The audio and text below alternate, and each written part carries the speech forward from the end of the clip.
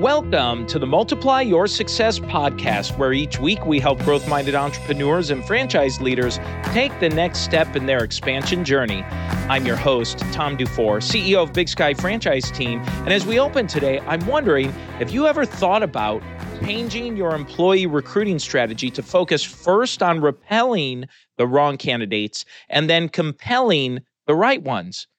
One of the biggest challenges I hear from our clients and business leaders around the country is that they cannot find the right people or enough people.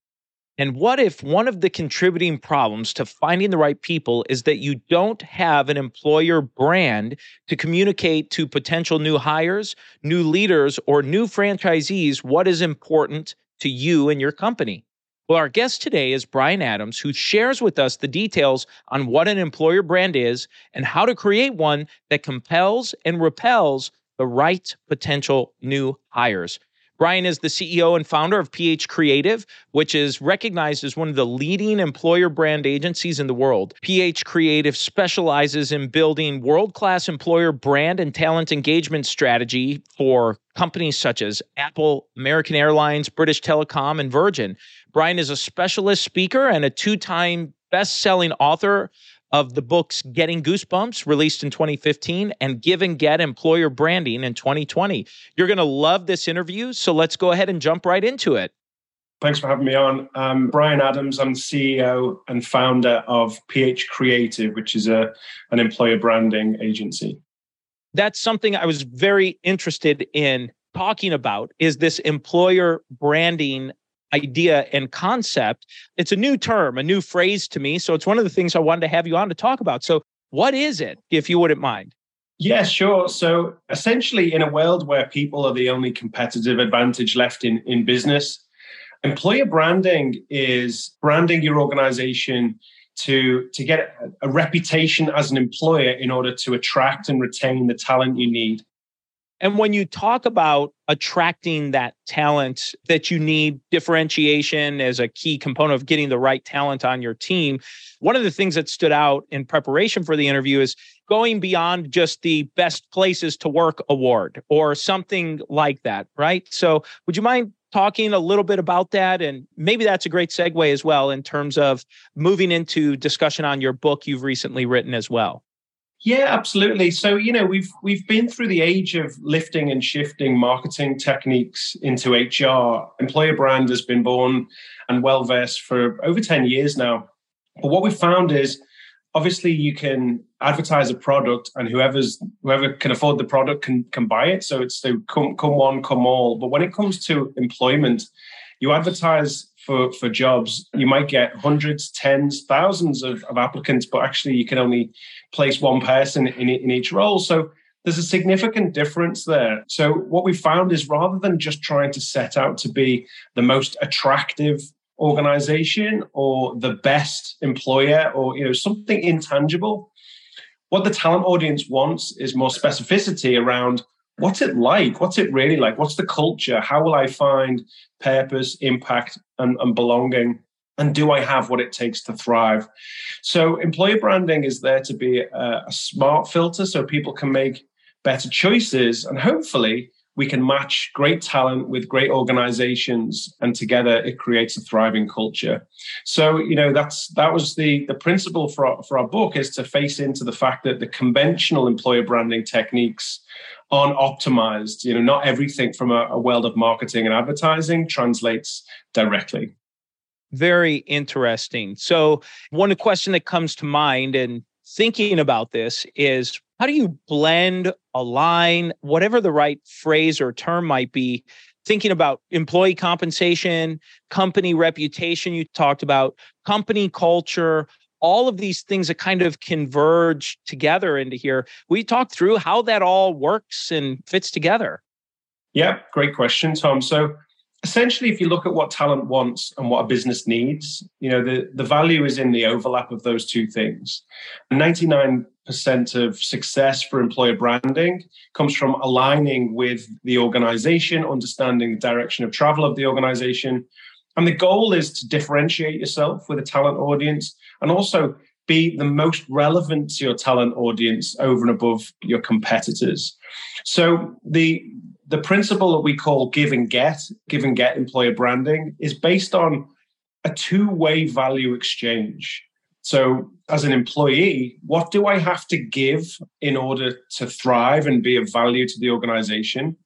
And what do I want in return? Is it compensation? Is it work-life balance? Is it freedom and autonomy? Is it career progression?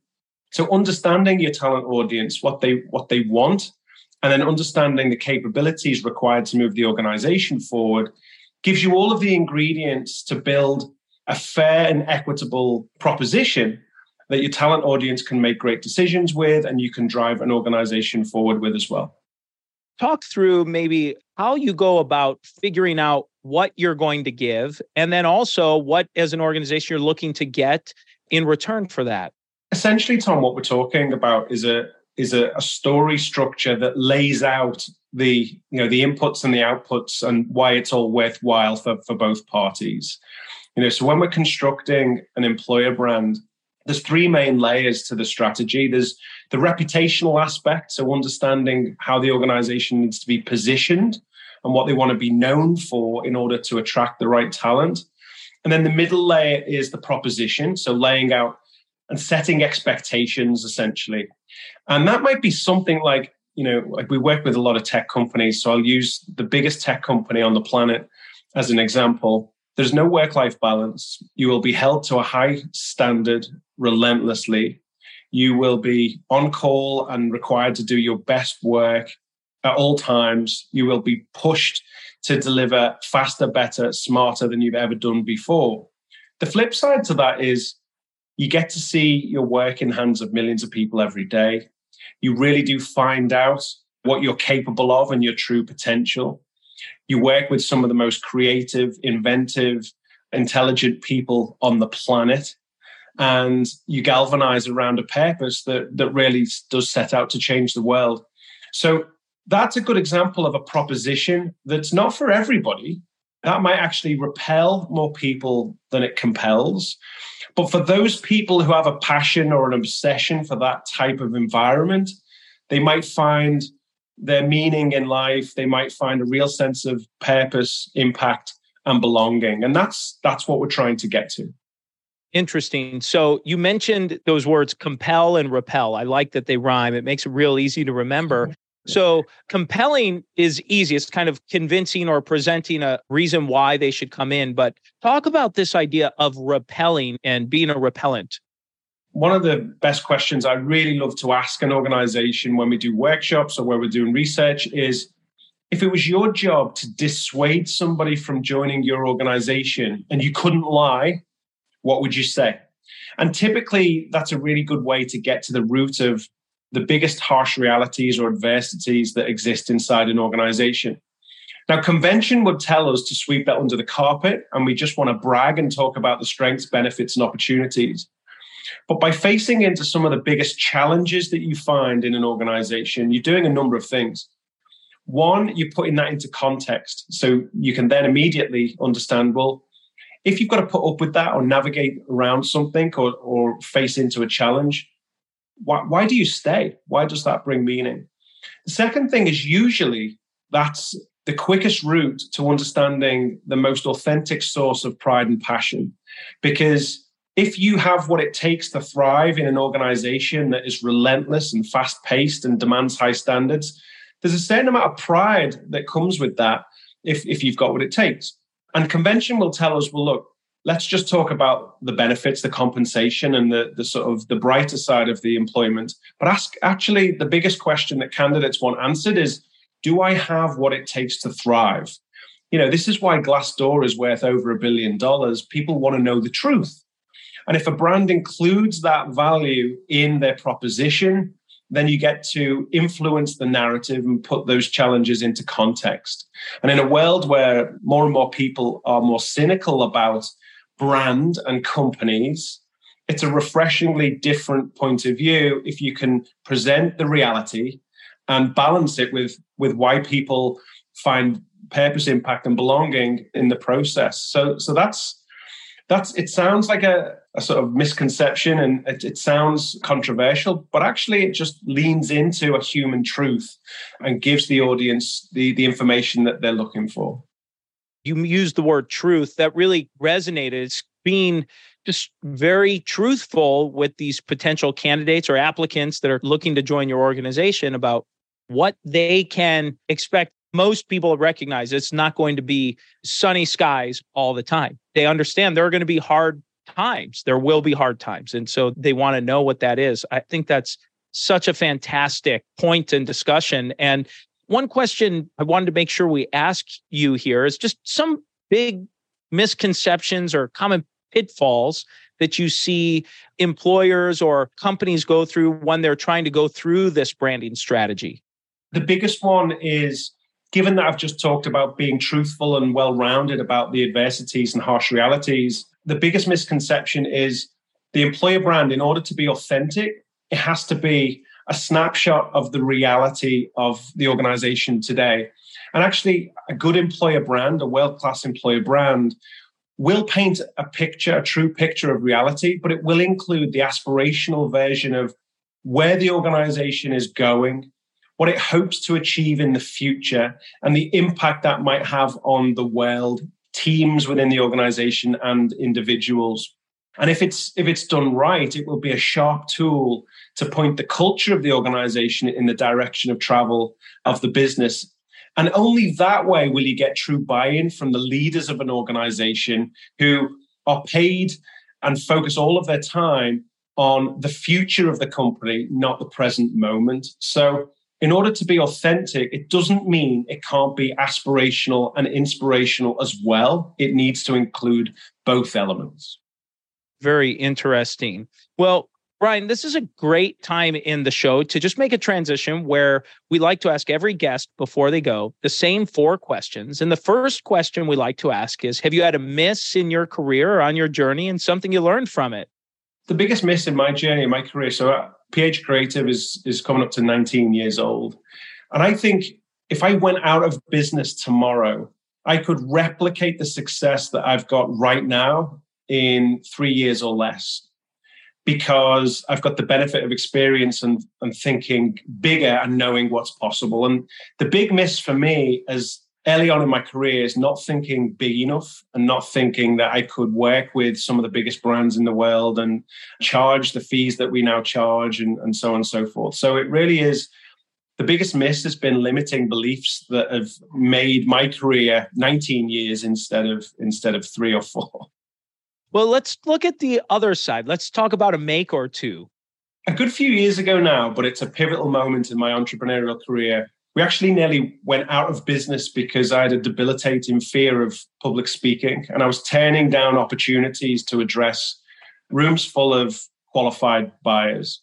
And instead of just giving into that fear, I did something about it. I did a stand-up comedy course, and it was the most terrifying 6 weeks of my life. I lost about 18 pounds in weight through sheer fear and terror.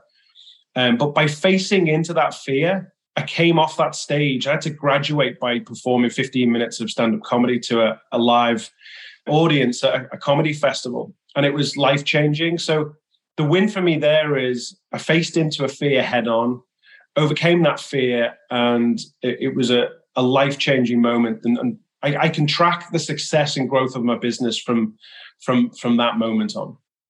Well, just curious, did you do any continuation with stand-up comedy? Did you pick up a new hobby too? I did do a little bit. I've got to confess, I'm not the greatest stand-up comedian in the world, but it opened up a lot more doors. It gave me confidence and a few more skills just from a personal perspective.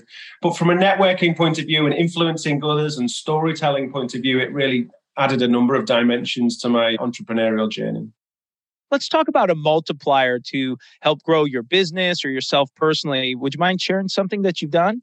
In the last few years, I've got a little bit more intentional around routine, optimizing health and focusing, making sure that I've got time in my day to do deep work when I'm working optimally. I think that's been huge for me. I do a lot of travel, transatlantic travel every month, so that's super important from an energy point of view.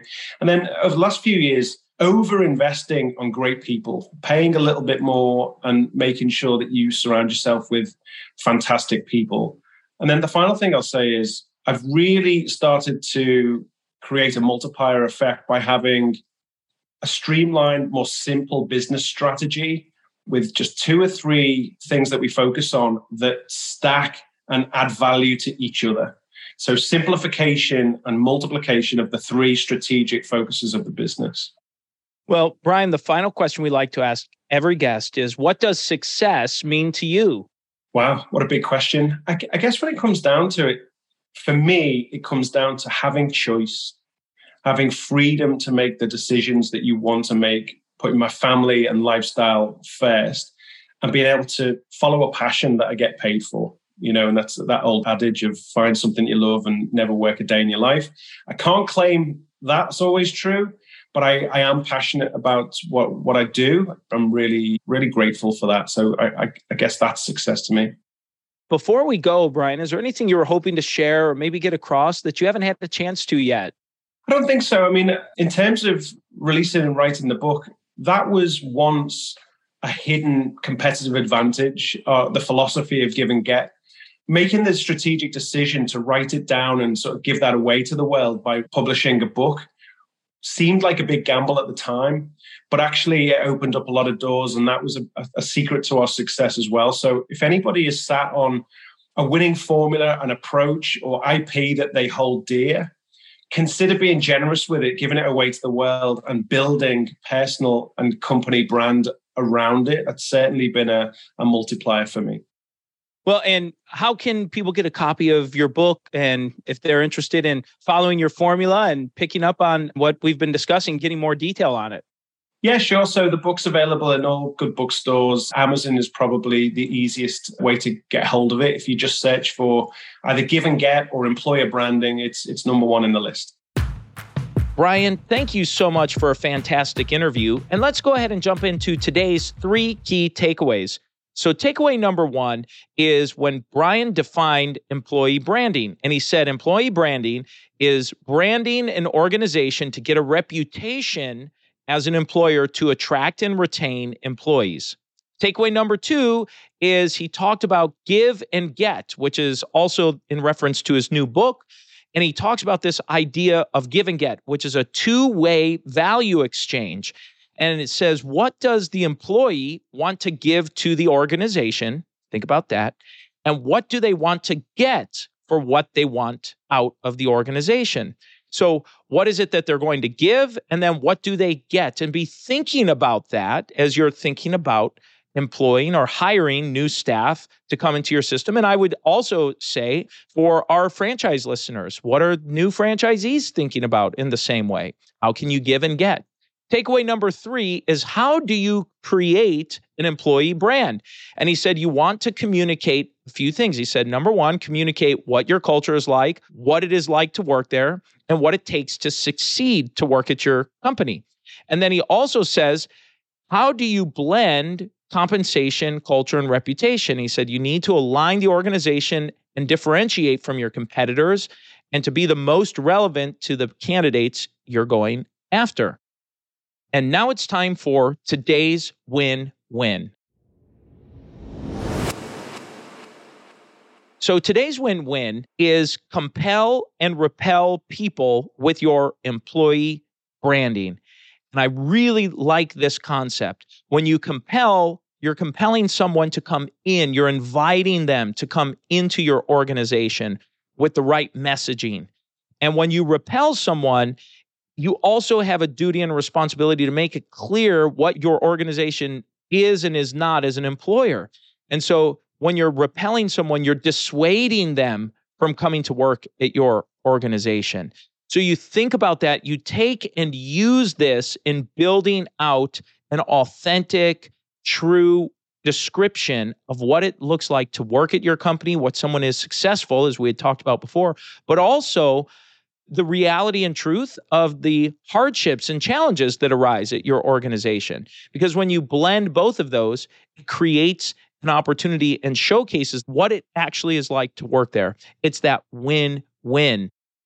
So that's the episode today, folks. Please make sure you subscribe to the podcast and give us a review. And remember, if you or anyone you know might be ready to franchise their business or take their franchise company to the next level, please connect with us at bigskyfranchiseteam.com. Thanks for tuning in, and we look forward to having you back next week.